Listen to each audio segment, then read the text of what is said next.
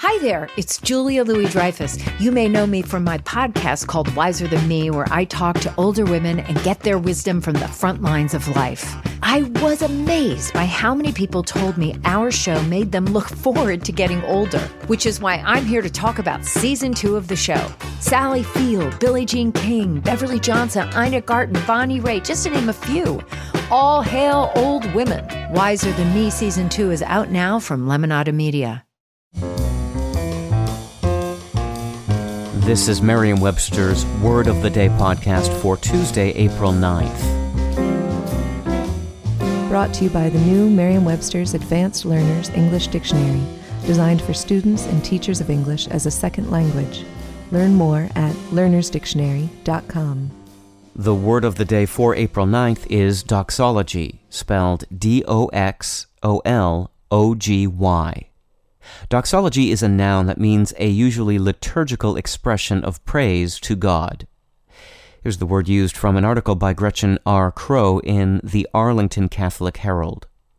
A doxology with impromptu four-part harmony concluded a prayer prior to a dinner that followed the Mass.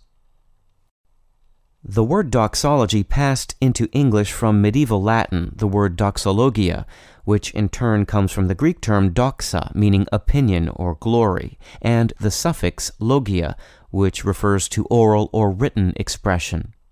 It's logical enough, therefore, that doxology has referred to an oral expression of praise and glorification since it first appeared in English around 1645. The word ultimately derives from the Greek verb dokein, meaning to seem or to seem good. Two cousins of the word doxology via dokein are dogma and paradox. More distant relatives include the words decent and synecdoche. The Gloria in Excelsis and the Gloria Patri are two of the best known and most often sung doxologies in contemporary Christianity. With your word of the day, I'm Peter Sokolowski. Visit the all-new learnersdictionary.com, the ultimate online home for teachers and learners of English. A free online dictionary, audio pronunciations, custom study lists, and interactive exercises are available now at learnersdictionary.com.